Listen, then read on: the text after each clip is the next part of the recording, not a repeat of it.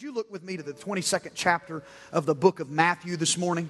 Please find your place there if you will. And I want to tell you that the message this morning and then those that will follow it in the next couple of weeks are going to be very helpful to many of you who are new to us.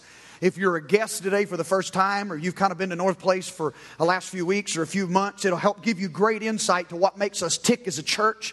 It'll give you insight into our strategy. It will give you insight into our vision. I'm talking more biblically and theologically this morning, but in the next weeks I'll talk more in detail and more practically. For those of you that have been with us for a long time, maybe years, maybe decades, what I'll be saying today and over the next couple of weeks will simply clarify for you some of the things we've already said. It will restate with more clarity why we've made some decisions we have made and why we are charting the course that we are charting as a church. Albert Einstein said this, one of the greatest minds of modern history said, "Out of complexity, find simplicity." Out of complexity, find simplicity. In Matthew chapter 22, you have Jesus, the greatest leader of all time, talking to us about how to take the complex and make it simple. In Matthew 22, verse 34, when the Pharisees heard that he had silenced the Sadducees, they came together in the same place, and one of them, an expert in the law, asked a question to test him. Notice that. A lawyer asked him a question to test him and said, "Teacher, which commandment in the law is the greatest?" And he said to them, "Love the Lord your God with all your heart, with all your soul, with all your mind. This is the greatest and most important commandment. The second is like it, love your neighbor as yourself. All the law and the prophets depend on these two commandments." I don't know if you realize it or not, but there is a revolution happening right under your nose. It's a coup d'etat against the ridiculous complexity of our lives. People are sick of their worlds spinning out of control. Their families, their business life, life in general has become so complicated and so complex that people are longing for simplicity. They are revolting in their personal lives against this complexity, and church leaders along with them are revolting in the church as well. I remember growing up as a student, the talks that I received from the counselors in my high school about being a well-rounded student. They told me that colleges were less interested in a bookworm who made all A's and that was socially unengaged than they were with a student who had a few B's sprinkled on their transcript but were involved in the community and service projects, connected to church, choir, sports, and on and on. So many students, like myself, busted our backsides to keep our grades up while we and our parents, who couldn't afford to pay for our college, pushed us to be the well-rounded student so we could get the scholarships. We enhanced our student resumes by playing year-round sports. It wasn't good enough just to play basketball, but we needed to be involved in other things, so we did basketball and football and baseball and everything else necessary to be that well-rounded student. And while we were there, we were involved in FFA, Future Farmers of America, FBLA, Future Business Leaders of America, FCA, Future Christians of America. No, I'm kidding. That's Fellowship of Christian Athletes. We were involved in the National Honor Society. We volunteered in the community. We were engaged in church, on and on, because the myth was well-rounded students are the ones that get the scholarship. The result of that myth was a creation of complexity, and what happened was most of us as students were involved in everything and we were our best at nothing. Because well-rounded or complexity often produces average. Or in the case of somebody like me, a stereotypical type A person who is a perfectionist at everything, anything you're involved in, you have to be the best, because the slogan of a type A perfectionist is second best is first worst. So you drive yourself because a B is as bad as an F. Because you drive and drive and drive. And for me and students like me who were pushed into being well-rounded, and we had to have our hand in everything and did things we really didn't even want to do so we'd have a chance to get a scholarship in college, it pushed us to the brink of insanity. And in many occasions, it made us average at several things instead of really good at the passion of our heart. As a parent, Haley and I have revolted against this complexity and refused to put that yoke of burden on our children in the same way it was put on us. And I don't know if they're telling the same things now that they were then. My children aren't in high school yet. But I know that then it was difficult for us. And we are watching other parents with children our same ages make the same decisions and join this revolt against complexity. You watch it. I mean, just use sports, for example. Used to, kids played different sports depending on what season it was, and I know some people still do.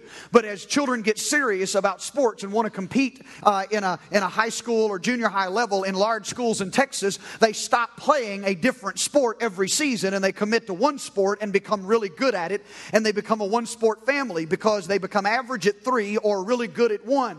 The same narrowing of focus and simplifying the complex is happening around hobbies. It is happening around school. And it also needs to happen around church, because families are so busy that they can't be involved in everything. Yet, if you do church today the way we used to do church, we had church on Sunday morning with Sunday school combined with it. We expected people to come back on Sunday night. We expected people to come back on Wednesday night. And then we had children's ministries and youth ministry programs and men's prayer meeting on 6 o'clock Tuesday morning and women's meeting on 6 o'clock Thursday night. And there was visitation on Monday night and prayer meeting on Saturday night. And if you were really spiritual, you went to all of those things. And so, what we said, we were a church for the family, but if you were spiritual enough to be at everything we created as a program, you never saw your family. We were part of the problem as a church of fragmenting the family because we had events and disconnected programs that were not ingrained into a process of creating disciples. And our success was how many people we could get to an event. We never asked the question, did it really change their life? Instead of having a process to create disciples, we did more because activity made us sound like we were really engaged and we were a church that was on the move and we were up to something. But the church needs to join the simple revolution, a revolution against the complexity of our lives. Pay attention. When I use the word simple, your mind may jump to easy, and that's not the intention. Simple is not a synonym for easy. Simple is the opposite of complex. Simple is not easy. It is not easy to simplify your life in a complex world as an individual. And it is not simple for a church leader to simplify a 90-year-old church with all of its traditions and its expectations. Simple is not easy in your personal life, and simple is not easy in the church. I want us to take a journey this morning, and I'm going to continue that journey over the next several weeks about what God is saying to us in this revolution. It is a revolution because people are hungry for simple because the world is so complex. The amount of information that is available to us is increasing, and the result in a complicated and complex world are busier and busier lives. And in the midst of complexity, the deep-seated heart of humankind is crying out for something that is simple. They long for it. We seek it. We'll even pay for it. We dream of it because simple is in, simple works. People respond to simple. Ask some of the largest companies in America today, and they will prove it. Look at Apple. Apple is one of the leaders in the technology field of the concept of simplicity. They pushed forward on the technological front with this idea. Matter of fact, if you go back to some of the earlier generations of the iPod, when they started these handheld devices that would play music and do many other things, hold photographs, the old iPod simply had one wheel that was a button. And by navigating that one wheel and pushing one button, you could play multiple thousands of songs, look at multiple thousands of images, watch movies, and do very things with one push and play button. The word plug and play, which Apple has helped make famous, is one of the concepts or mantras of the computer generation, because the issue is if we can make it simple, people are going to buy it. Even Apple's graphic design is a part of the simplicity revolution. Their logo used to be a multicolored apple, and they have simplified that to one basic white colored apple on very basic colored computers. They are very basic and they are very simple because they believe people buy into simplicity. Now, it's almost like there's a cult-like following with Apple. The people that use their equipment, the people that go into their stores. If you go into their stores, there are nice, neat edges. It's simple. It's only 2 or 3 colors. Everything is basic, basic, basic, because in a world of complexity, people almost go in there as if it's a sanctuary. They spend hours in the Apple store, even if they don't intend on buying anything, because they want to shut out the busyness of the world and connect. Apple has created a technological sanctuary for people to disengage from this world, and it is all based on the concept of being simple. Now, I was the last PC person in our office. I refused to drink the Kool-Aid. I refused to join the cult. I was going to hang out for the PC until I tried one. I tried an apple. They stuck it in my hand. So I'm telling you, if you don't want to switch, don't drink the Kool-Aid, all right? I drank the Kool-Aid. And the reason is because it was user-friendly. What was 10 steps to get somewhere became 1 step. And all of a sudden, it was easy to navigate. It didn't take me long to learn the system. And I bought in, I drank the Kool-Aid. Now I'm part of the following. Why? Because I'm not technologically advanced and it's easy. It's simple. It's user-friendly. And I probably shouldn't say this, but in the media booth, they're holding up all their Mac stuff right now back in the media booth. All the guys in the back. They gave me the Kool-Aid and I drank it. Apple knows simple works. Google knows it works. Google's one of the fastest growing companies in American history. And it's made the sophisticated technology behind search engines on the web easy when it comes to you looking at it from the outside in. They've skyrocketed as web users are flocking to use their search engine because of its simplicity.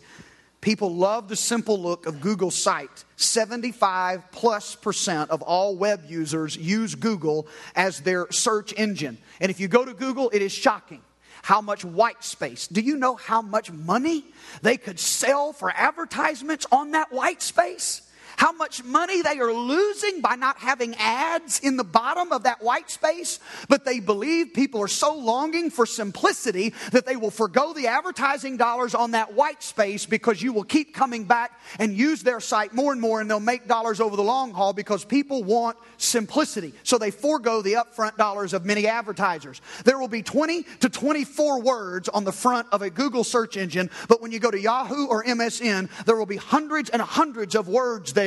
And those words are cumbersome. Those words slow you down. Google believes users should not be assaulted with information that is not relevant or applicable to them because simplicity drives their process. Graphic designers know this. People in the postmodern era that were so busy creating all of this eclectic art and postmodern, they're coming back to simple images of art and graphics. You watch it in the graphics industry. It's happening. Southwest Airlines knows it. Southwest Airlines is North America's most successful and profitable airline over the last 10 years because it's the most simple. It's not the fanciest. They're not the best planes in the world, but there are no assigned seats, just groups. And the earlier you buy your ticket, the better seat you get, unless you pay an upcharge to be in the business class. But it's still the same seat as everybody else. The food is minimal. There are no baggage charges. There are no hubs. Planes fly from the shortest distance between 2 points. And they make a lot of money on being simple. Papa John's, one of my kids' favorite pizzas, Papa John's. I just can't tell the difference. I'm not a connoisseur of fine pizzas.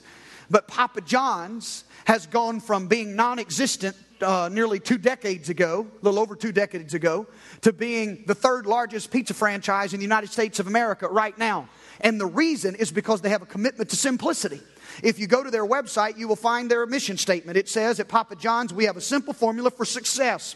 Focus on one thing and try to do it better than anyone else. By keeping the Papa John's menu simple, we are able to focus on the quality of our product by using our only superior quality ingredients. And that commitment not to try what everybody else is doing, but to do what they do and do it well, to know what they're supposed to do and do it well, has skyrocketed them from non-existence to the 3rd largest pizza franchise in the United States. There's a simple revolution going on in interior design. There's a simple revolution going on in marketing.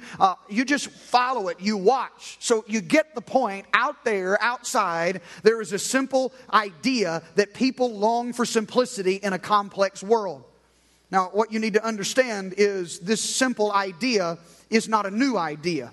Matter of fact, Jesus was both simple and a revolutionary. He was the founder of the simplicity revolution. He stepped into a complicated and polluted religious culture. It was cluttered with Sadducees and Pharisees and Herodians and Zealots and Essenes. And he didn't play by their rules, which upset them. He couldn't stand their hypocrisy. He was so repulsed by their religious superiority that he chose to hang out with tax collectors, sinners, and prostitutes instead of with the religious crowd. You see, the religious leaders of that day have developed a very complicated religious system that had 613 613 laws in it. They chose the number 613. Listen, this was all symbolic. They chose the number 613 because that was how many separate letters there were in the text containing the 10 Commandments. And so they looked and found 613 commandments in the first 5 books of the Old Testament, the Pentateuch, known as the Law. And they divided that list of 613 commands into a list of affirmative commands, the to-dos, and a list of negative commands, the don'ts. There were 248 affirmative commands. There were, and one for every part of the human body as they understood it. There were 365 negative commands, one for each day of the year. And then that list was further divided into binding commands and non-binding commands. And they spent their days as religious leaders in the synagogue debating over the accuracy of their divisions and which command was 612 and which command ought to be 604. And they debated and debated. And that, friend, is the bondage of religion. It was that environment that Jesus stepped into. And He has the ability to take the complex and make it simple. A prime example of that is the passage that I read to you when we started a moment ago in Matthew 22. Jesus had been attempted to be tricked by the Sadducees, and he stumped them. Literally, Matthew 22:34 said He silenced the Sadducees. And so the Pharisees, now another religious group that had a little debate over those 613 laws and rules, come back and they said, well, if the Sadducees couldn't get Him, we'll catch Him in the middle of a crowd, and we'll try to stump Him, and we'll try to stop Him. We're going to humiliate Him. So this revolutionary that is gaining momentum in our culture, pulling people away from our 613 rules into another way of living, we've got to stop him. And so we're going to stump him. So they send one of the smartest guys they have to ask him a loaded question. And the lawyer comes to him and says, which of these 613 laws is the greatest commandment of any in the law? They've been debating this in the synagogues for years, and they've argued and debated and turned a religion into it. And so they're going to try to stump Jesus because the people want to know, if you're really a rabbi and powerful as you say you are, now you answer that question we've been trying to answer. Which law of all those 613 rules is the greatest law in the eyes of God? You really the Son of God? Tell us that answer. And Jesus responded, love the Lord your God with all your heart, with all your soul, with all your mind. This is the greatest and the most important commandment. The second is like it. Love your neighbor as yourself. All the law and the prophets depend on these 2 commandments. I want you to think about the significance of that moment. He said all the law, and He threw in the prophets, are all summed up in these 2 statements. He was not lowering the standard of the law. He was not abolishing the law. He was capturing the spirit and the essence of the law in one mission statement. He said all of the law and the prophet hangs on this: love God and love people. He summed up 613 commands in 2 commands. He took the complexity and the advancement of the law in a very religious age and made it very simple. You see, Jesus was a rabbi. And in that day and time, a rabbi was known to have a yoke. A yoke was a reference to the rabbi's teaching.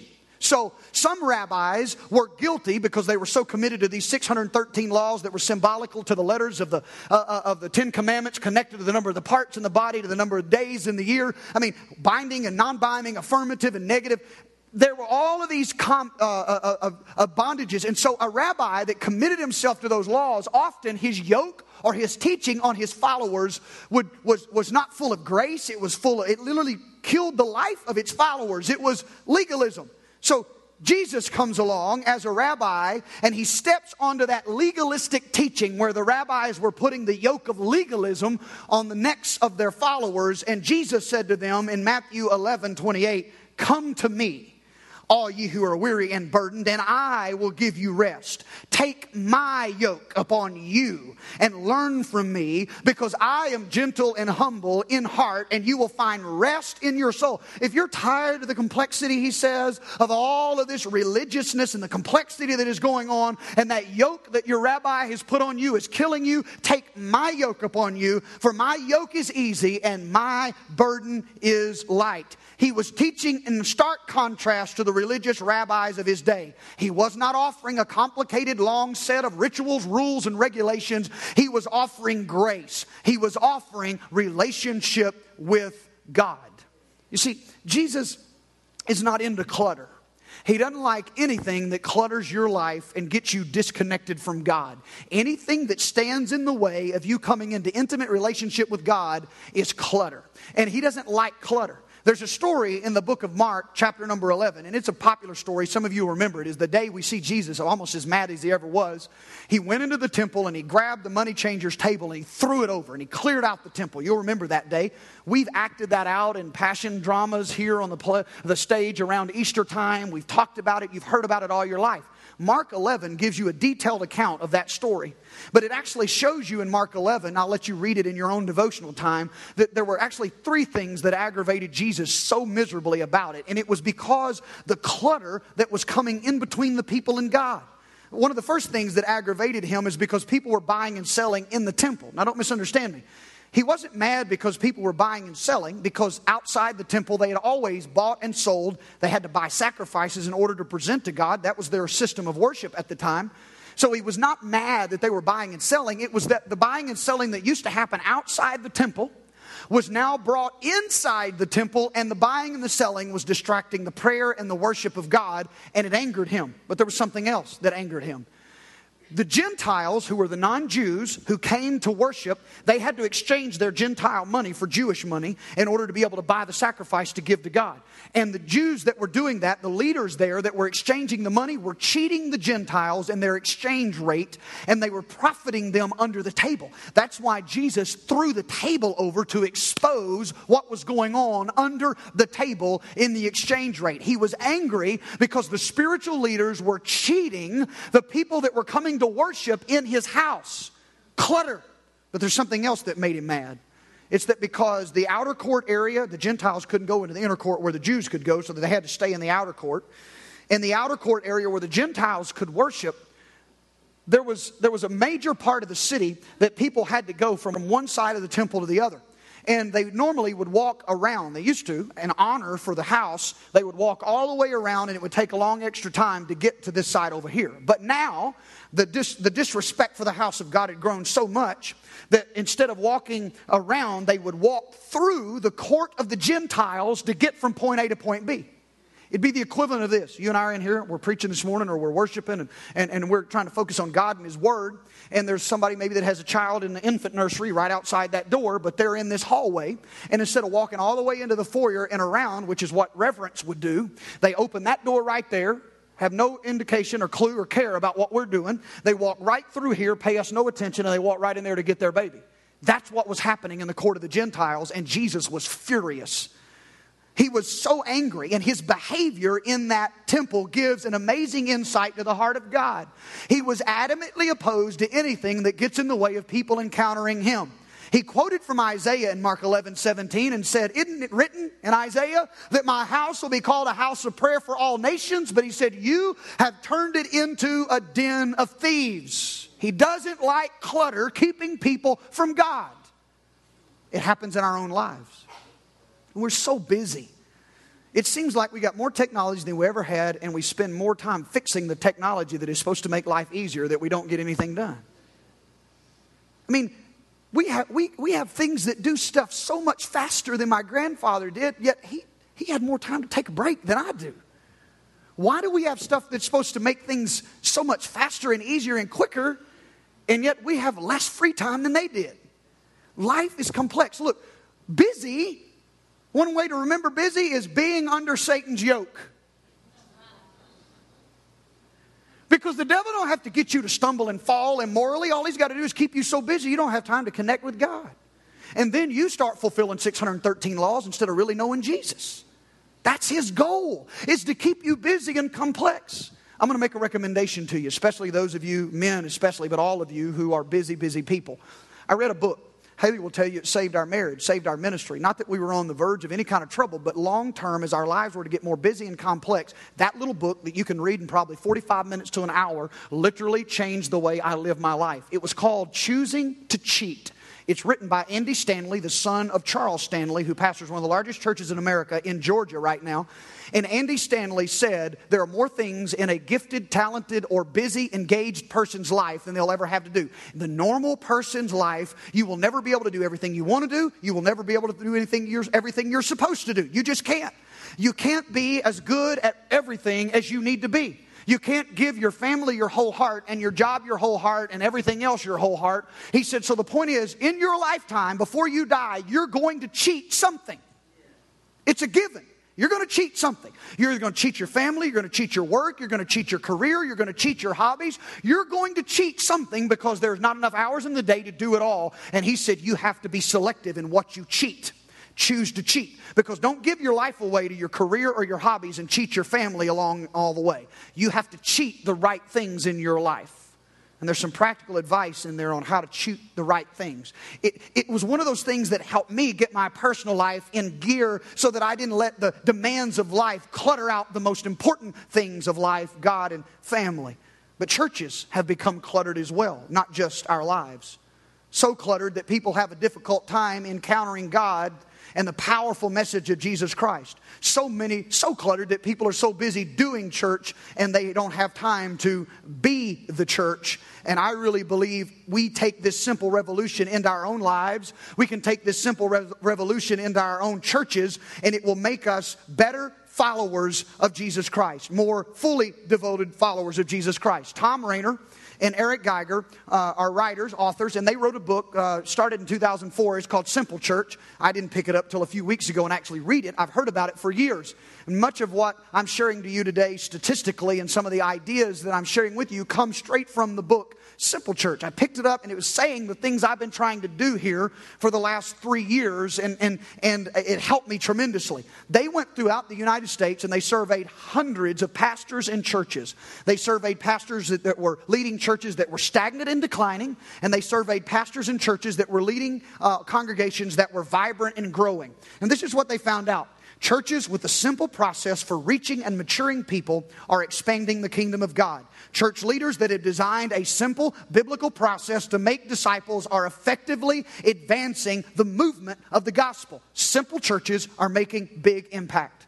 But on the opposite hand, complex churches are struggling and anemic. Churches without a process or churches that have a complicated process for making disciples are floundering. There are cluttered and complex churches that are out there. There are more of them than there are simple churches, but those are stagnant and declining. Do you know that 19 out of 20 churches in America are stagnant and in decline? And because that bothered them, they started doing this research, and they found the one church out of 20 that was actually growing had the characteristics of simplifying the complications of doing church, and people were buying into it in church just like they did in Apple and everywhere else. And they find the principles written in Scripture. What I'm sharing with you is Jesus stepped into a religious world that was overcomplicated and made it very simple. The research showed that the churches that were so complicated, it was affecting them from growing. Now, back to what Jesus said in this simplicity revolution. It's in Matthew chapter 23. You remember when he was continuing some of his anger over the temple thing, and he really does not, he loved everybody, but he just didn't mince his words for religious leaders and their hypocrisy and their complexity. So in Matthew 23, he told the Pharisees specifically that they were like fancy cups. Elegant on the outside and beautiful, laced with gold. You're like fancy cups that got mold growing on the inside, hadn't been washed in years. You've been shining the outside of the cup so that it looks good, but if somebody were to go over and look on the inside of the cup, there's bacteria growing on the inside. You're a fancy cup that's dirty and hadn't been cleaned. And he also told them in that same conversation that they were like whitewashed tombs, top of the line coffins. Nice, neat, laced with gold and silver. Everything was presentable, and people might even turn their head at the spectacle about how beautiful that coffin was. But beneath the surface, there was death. Beneath the surface, there were emptiness, just like a lot of churches. The clutter makes things look okay. The activity even makes things look good. The busyness oftentimes is a disguise for lack of life. Complexity is the great cover-up. Churches can be fancy coffins. Several of the complex leaders that were surveyed admitted the busyness of their church and said that it has made them void of life. They have churches full of events on their calendar, but they have no real direction. They have activity going on all the time. There are cars in their parking lot all the time, but it's not having any lasting impact on the people that attend their church on a regular basis. No amount of activity can produce life change. It gives the impression that things are happening, but where is the real life? February of 2009. I was struggling as a pastor because we were having great events and people were coming to our services, and we could have a special day and have extra several hundred people show up, and we could break the 3,000 mark on Easter Sunday and push 3,500. That used to be what excited me, but then I started asking the question, but what difference is it making in people's lives? If they're coming to the church every week, and we got families so spread out that they're here every night of the week, they're never eating a meal together at their table because they feel they got to be at every event in order to be spiritual. What difference are our events and our programs making in the people's lives? And while I was praying, I was in one of the most meaningful times of prayer in my entire life, and I was praying about the church, and the Lord whispered to me, Brian, your church has schizophrenia. And I had never thought about an organization having schizophrenia. I never read that anywhere, never thought about it. I don't have an MBA. I hadn't gone to organizational psychology classes. I never thought about any of that. And now I've read about it since. But until that moment, that was the first time I'd ever heard that God said, your church has schizophrenia. And I said, why, Lord? And I began to think about it. We have people that grew up in this church. We have people that came here from other churches. We have people that have no religious backgrounds at all. We have Baptists, Methodists, Pentecostals. We've got Lutherans and Catholics. And everybody comes with a certain expectation of what good church is. They come with the paradigm of what success is in the church. And the reason that was okay for me is because I'm a big tent guy. I can get along with anybody. I can splash around in anybody's boat. That's okay with me. I love the Lutherans and the Catholics and the Baptists and the Methodists, but the problem is when we get down to the nitty-gritty and doing church and there's not one common vision everybody is sold out to, the one you brought with you is the one you think is the best.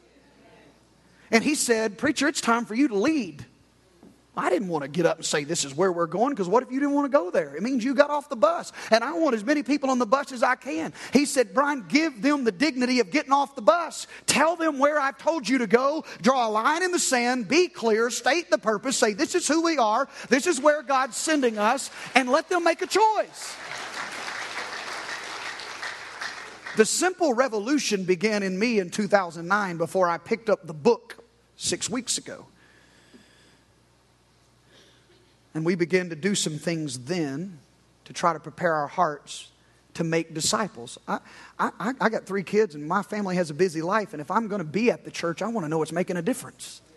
I want to know that what we're doing is connected to what we're going to be doing next week, that's connected to what we're going to be doing 6 months, so that when my kids come up here, they're not memorizing a scripture that's not connected to what they learned last week, that's not going to be connected to it's all a part of a strategy somebody actually thought about.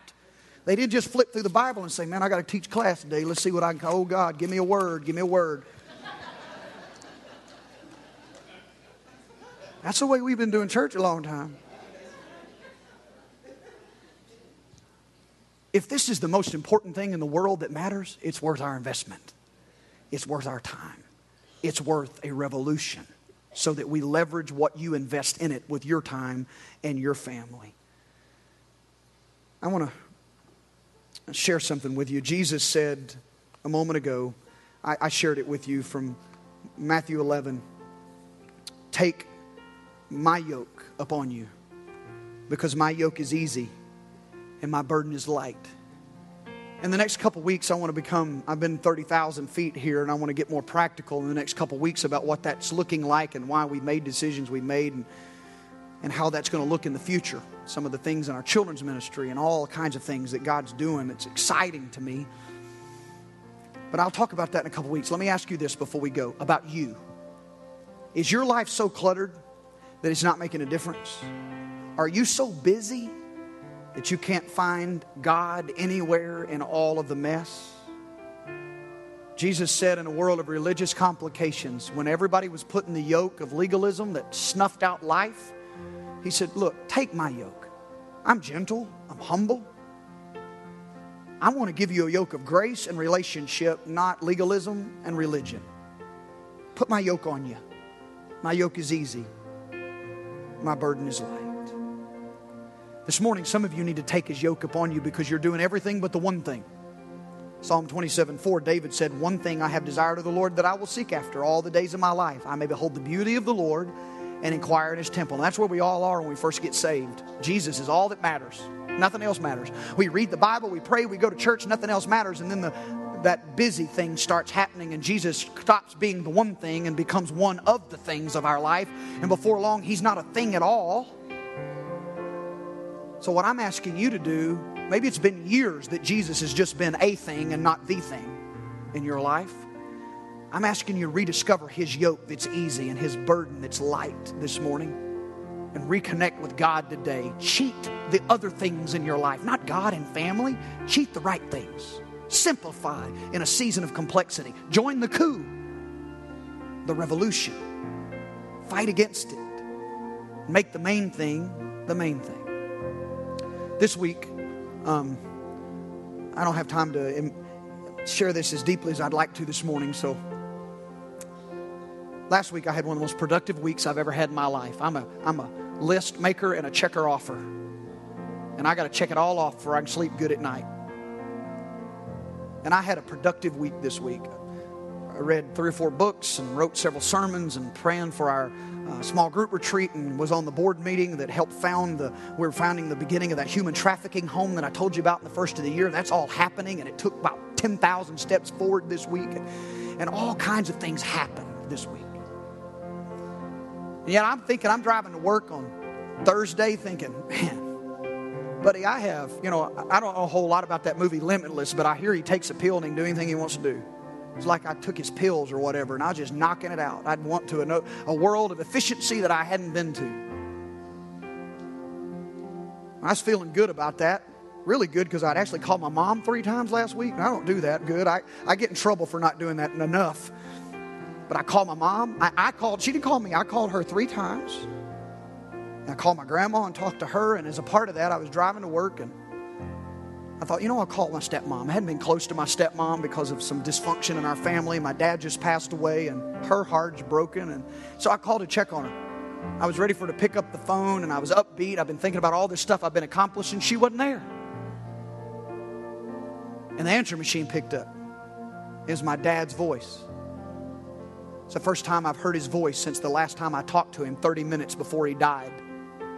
And it destroyed me. It caught me off guard. I pulled into the church and I cried like a baby. Emotions that I had held down for months all came out of me at once, and I just shook like a baby and I sobbed. I tried like a man. I fought it. I bit my lip. I did everything, and it beat me. It beat me, and I lost control. She called back during that moment, and it made it worse because she called from my dad's home number, which has his name, and he called me back. It looked like on the caller ID, and it just made it worse. It sent me deeper.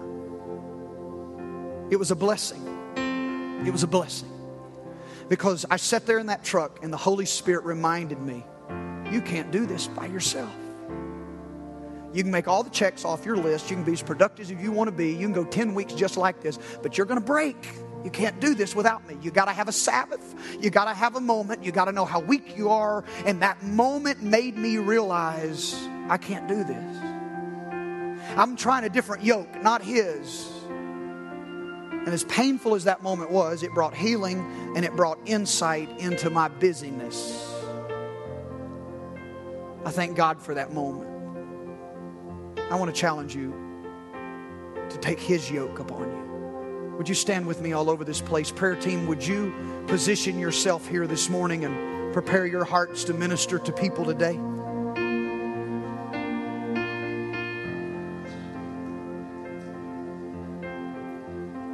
These people are not coming this morning, and their success is not based on how many people show up at the altar this morning.